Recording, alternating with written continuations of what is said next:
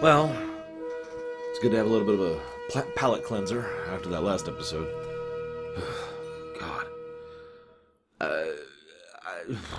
Okay, so this is a weird one for me to talk about. I feel like I say that a lot. I mean it every time, I swear. Because this is an episode which has an absolutely ridiculous premise in order to get to three main points. And one of those points succeeds for me. Just the one. So I'm kind of like, I mean, this is nowhere near Lamentation status. There's some good character stuff here, but that's about it. See, they wanted to go back to Terok Nor. They didn't want to do a flashback, and they didn't want to do time travel. So then they thought, it was all a dream is the best way to do it. Now, what I find funniest about this is, for years and years and years, even when this episode came out, people had railed against the it was all a dream concept, and for good reason. Now, what I find weird is what they appear to have done in order to level that out. Because rather than doing anything... Well, okay, let me rewind for a second. What they did was they made it a threat. They had, modern-day stuff in the med bay as they're trying to figure it out. They find out about the plasma storm. They mention how, oh my god, if they get hurt in the dream, they get hurt for real. No! And this establishes the threat. If they die there, they die for real. Establishing that the stakes are real. I'm just going to go ahead and give my opinion on that. That's all a load of hooey. Because that doesn't mean anything. Oh no. Threat. Threat! You know what? You want to talk about threat? Especially from a writer or a character perspective. How about threat of losing the respect and decency that you already had amongst a large number of people who were just recently calling you a hero? A legend, the one impartial member of the Resistance. They even start the episode, or not the Resistance, the Occupation. They even start the episode talking about that. And Odo's face is just, you can tell this is bothering him. You want to talk about threat? This is season 5. We have established characters by this point. So we know with total certainty that Odo is a very private individual, even now, who values his pride more than most other aspects of his existence. He is not... If you don't know what I mean by that... When he was dying and needed to be taken to the Great Link back in Broken Link, not Apocalypse Rising, I kept saying it was Apocalypse Rising, but that's not good. In Broken Link, he could have just been laid down on a bed and carried, or tried to gelatinize down and be taken in there. There were several ways to do it, but all of those would have been humiliating. No, he's going to walk there under his own power, because Odo is an incredibly prideful person. That's not a complaint. That's not even an accusation. That is a statement of fact. It's been a very well-established character trait. So, in this episode, you see how far he goes. How way around he endeavors to try and ensure that no one finds out the truth. Even once he's already figured out, to some extent or another, what's going on, he still refuses to tell the truth. And he is just... You could tell how much this is bothering him. René Auberjonois does a great presentation of someone who's basically eating himself alive, mentally and emotionally, as he's just freaking out over this whole situation. Why not have that be the threat? Because that is the threat. The whole, oh no, they might die, that's bullcrap. This is Star Trek. That's not a threat. The permanent loss of respect and friendship, that's a threat. The change of the character's perspective of how much he may not be able to look at himself in the mirror the same way anymore, that's a threat. And of course I acknowledge how stupid all this is to say because this is Star Trek and this will never be mentioned again, but my point stands. Anyway, so the threat side of things, that's one of the 3 points, by the way. It doesn't work for me at all. The second point is the mystery. And a weirdly large amount of the episode, a weirdly large amount of screen time is dedicated to, where are we? Why are we looking Bajoran? Where are they? Why are they interacting with each other? There's this weird chemistry thing. Let's set them up in these tables. Why? Blah, blah, blah. They're just trying to deduce what's going on. Now, don't mistake me. I get it. But as we've seen before, even just in Star Trek, but in fiction in general, you don't have to show the deduction of the mystery on screen. All of that could have been in the background. How many times... I can think of 2 episodes off the top of my head where, it's been like, oh my god, the character, not sure what's going on, and they have to try and figure it out, and, oh god, no, no, no! Shatter, shatter, shatter. And then at the end of the episode, we find out that the crew had been trying to figure this out the whole time, and trying to reach them the whole time, and it's like, aha! Now they've reached them. In other words, basically keep the POV with the character who is trying to deduce it themselves. Now, that would still leave some of the what's going on stuff in the past, but that'd be more stomachable. Every time the camera kept coming back to Worf and Bashir, it just felt like filler. Other than, of course, to establish that the threat is real, which I'm sorry I keep hammering on that point. I just hate it. It's a huge pet peeve of mine when fiction in general, procedural, or not, that's the wrong word, repeating fiction, like a comic book series, or a video game series, or a television show, or a series of movies, goes out of its way to basically make the threat, the stakes be real by trying to make it some kind of, oh my god, they could really die, or this might be the time they finally find. No jokes. How many of you have read those old comics?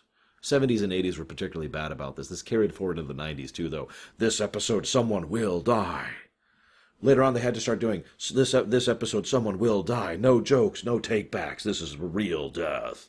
Just because it had already become so nothing. There's a reason I rail against the concept of the threat of the week.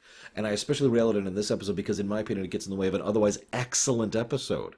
This is a great character examination of two major characters, Dukat and Odo. The only catch is, because this is, of course, all constructed of Odo's memories of Dukat, we can't actually use that with total certainty. And, as usual, there's some disagreement about Dukat. I suppose I should talk about that now. Several people, when this episode came out, and this is a recurring thing even into more modern eras, thought that this was an attempt to try and show another side of Dukat, basically graying him out a little bit more, making him less horrible. This was actually completely the opposite of the intent by the writers, most especially Ronald D. Moore, who was specifically trying to show him as actually more horrible than he already had been shown. Now, I point that out because I rewatched this episode, just now, obviously, and it's very clear that, once again, this is going down to that disagreement about Dukat. Now, I've talked about this before. I've had a few people say, well, there's no disagreement. Dukat's a character. No, I'm sorry. The creators, the writers, the actor, and the directors all disagreed on what and who Dukat was. It shows, but more to the point, it's not just my analysis saying that. This is interviews, all saying different perspectives on the character. And having rewatched this episode, it's very clear that Mark Alemo was taking this as a shot to basically gray out his character more, to show more depth to him, rather than the petulant dictator, which was the intent on paper. So we have a direct contradiction between actor and writer in this episode, and this is not the first time that's come up.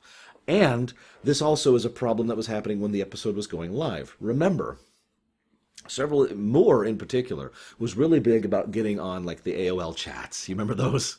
Getting the message, the big old chat board, and it's a big old screen. It's got this giant block on the right, terrible, gaudy colors.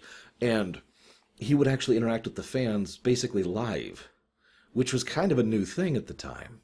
And so, for one of the first times, there was a lot of direct feedback, immediate feedback, when it came to Deep Space Nine. Now, there had been feedback when it came to Star Trek, because back in the day, fans would send in letters. I wrote in a letter for TNG.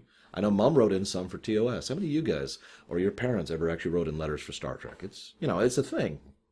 But letters aren't quite the same. This kind of feedback is important, because it's important to note that the fans disagreed with the creators, who disagreed with the other creators, and that is going to create a dilemma when we get to Season 6. And I'm continuing to point this out because I need to establish I'm trying to show my work, basically, for something that'll come up later. Anyways, so the threat didn't work. The mystery didn't really work for me.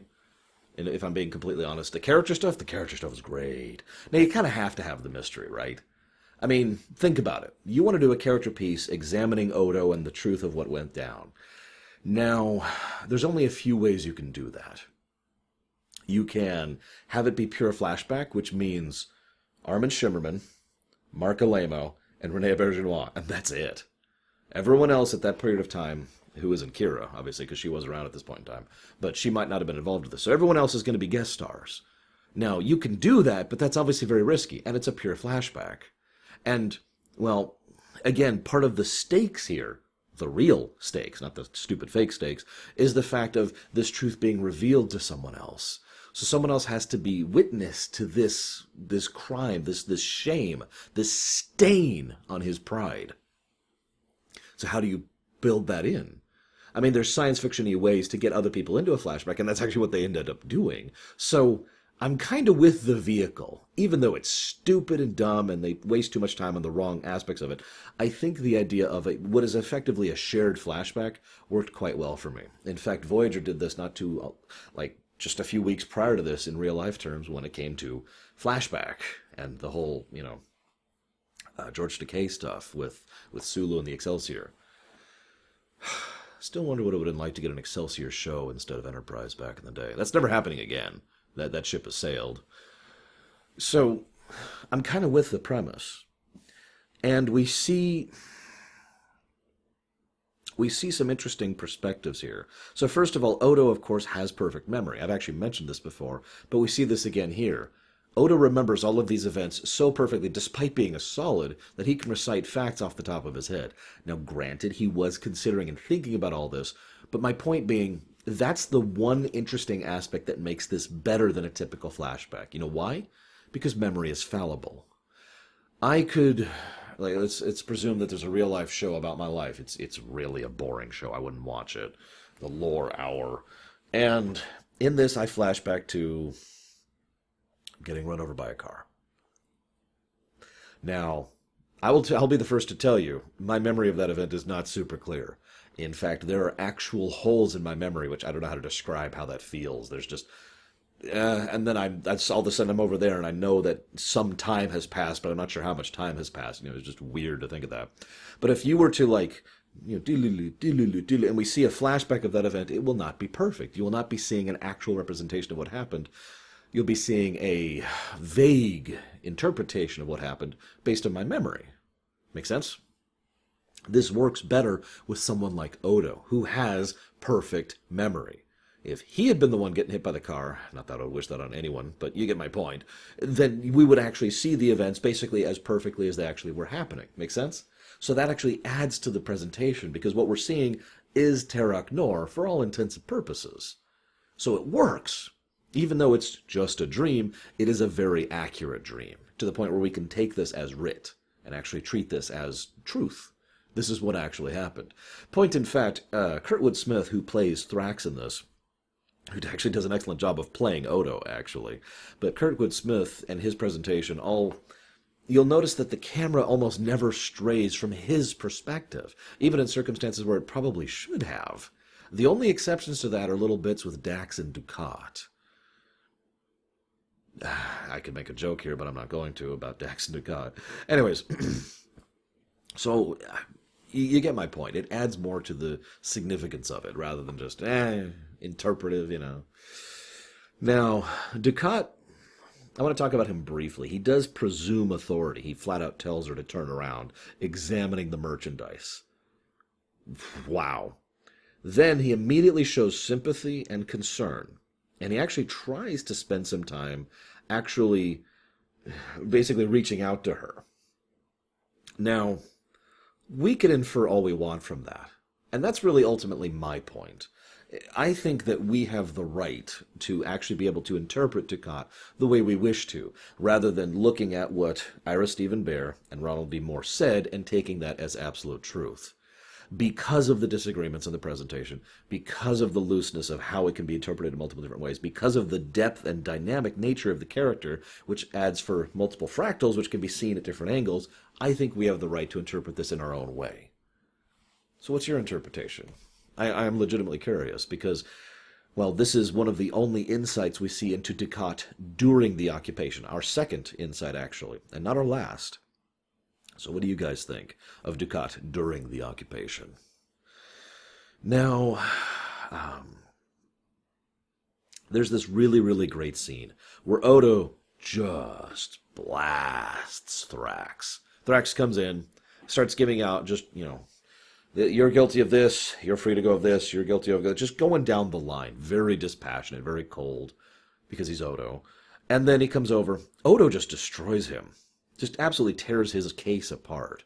And of course, Thrax won't hear any of it because, well, Odo didn't care, did he? But what I love most about it, one of the things I like most about Odo, as of when the show started, is that Odo is a very good detective. And in order to be a good detective, you have to be two things: capable of seeing below the surface and being thorough. Odo has consistently portrayed those traits ever since season 1. It's one of the things I like about his character, and I've pointed it out consistently over the last 5 seasons. So Odo, of course, is trying to show him and tell him how the more detailed facts don't line up, how there is a literal mountain of evidence that this is an incorrect conviction. But instead, the other Odo Thrax, can only argue about the surface facts. And as I've pointed out many, many times in real life and on my show, surface facts are almost by definition misleading. So, Garrick put it together pretty early, I think, and figured out that this was something to do with Odo. He very quickly and effortlessly identifies, oh, that's a guy who was here 7 years ago, but that's Thrax, who was here, earlier than 7 years ago. So obviously there's some problems here. Also, a very brief moment where Garrick, mentions his point about, Bajorans are more built for labor than us. I wonder if he actually means that. I know that's a weird thing to say, because Garrick's obviously the kind of person who doesn't say the truth often, and he's obviously in kind of a pseudo-joking mood, but does he really think Bajorans are better laborers than Cardassians? Anyways, I don't buy that personally. I think he is a little bit too much of a realist to believe in such a simple bias. But anyways, so then Garrick kind of puts things together, and what I like is that at several times, Garrick and Sisko both confront Odo, and he just consistently deflects. I've actually talked before about the nature of how certain characters in Deep Space Nine lie, the methods by which they utilize to lie. And Odo's method is always the same, to either flatly deny it, in such a way that it's obvious that he doesn't mean it, or to completely avoid the topic. And he's a bad liar in both cases. And that's what we see here. He is just, as I mentioned earlier, he is so bothered by this. He is being torn apart by his guilt and his shame. Because there's both aspects to it. It's not just the fact that he doesn't want other people to see it, although that is a very prime motivator. That's the threat, like I mentioned earlier. But it's also the fact that he was just thinking about this. That these Bajoran people who call him a hero and venerated him and treated him so well, he didn't deserve any of that. At least, he doesn't think he did. He believes he was guilty. He says as much to Kira. The final denouement, I looked it up, between him and Kira is actually very powerful in its own right because of the nature of how he just flatly says, no, I'm guilty, there's nothing else for it. And she doesn't quite know how to take this. And, a nice little parallel between the last time we took a jaunt back to Charknor and learned something new about Kira. Funny fact, I mentioned back then it would be nice if that followed through in the future. I'm going to mention that again here because, to my knowledge, this is never brought up again. It'd be nice if this was, a little more contiguous, but what the hell do I know? Anyways, no, the real scene, and I wanted to mention this last, even though this is not the last scene. The real scene of this episode is Odo arguing with Thrax. Because, well, first of all, because Rene Auberjonois is a good actor, and Kurtwood Smith is a good actor, and because it is quite literally Odo arguing with Odo. It is a great scene, very powerful. Why not? We see some of the truth of what Odo thought back in the day. Why not just accept the occupation? It's been there for 50 years. It's going to be there for another 50 years. Why even bother? All they're doing is disrupting the natural order of things, the rule of law. And we see that back in the day, Odo was a founder. And I mean that as an insult. And so does Odo. And that's the point. That Odo acknowledges that Odo hates himself for that he's just trying, no, you don't understand. This is horrible. And there's this great bit, your job is to find the truth, not to seek conviction. And then Thrax, past Odo, gives this wonderful line, and I wrote it down. It is my observation that only the guilty make that kind of statement. And Odo's reaction to that is just to recoil. Because Odo thinks he is guilty. Because he is guilty. There's a great shot where past Odo is actually shown as past Odo, dispassionately looking on as the three are murdered. That says all that it really needs to right there. This doesn't mean anything to him. If anything, he's just pissed off that he had to deal with this. Not because he cared about lives, because he didn't. He cared about systems back then. He hadn't connected with any individual back then. Only the concepts. he hadn't developed to that point. It wasn't until much later that he would start actually interacting with and connecting with individuals and start to put it bluntly, develop as his own individual. See, that's why I still like this episode, despite everything. Despite the premise, despite the wasted time, despite some meandering. The core character stuff of Oda really being forced to face the fact that once upon a time, he was a founder. And the knowledge of what that should mean to him. It doesn't even have to be spoken. Why would it have to be? He knows that as well as we do. It's good stuff, and I really like it. I hope you've enjoyed. My throat's been slowly giving out as I've been talking here. So, I'll see you guys next time.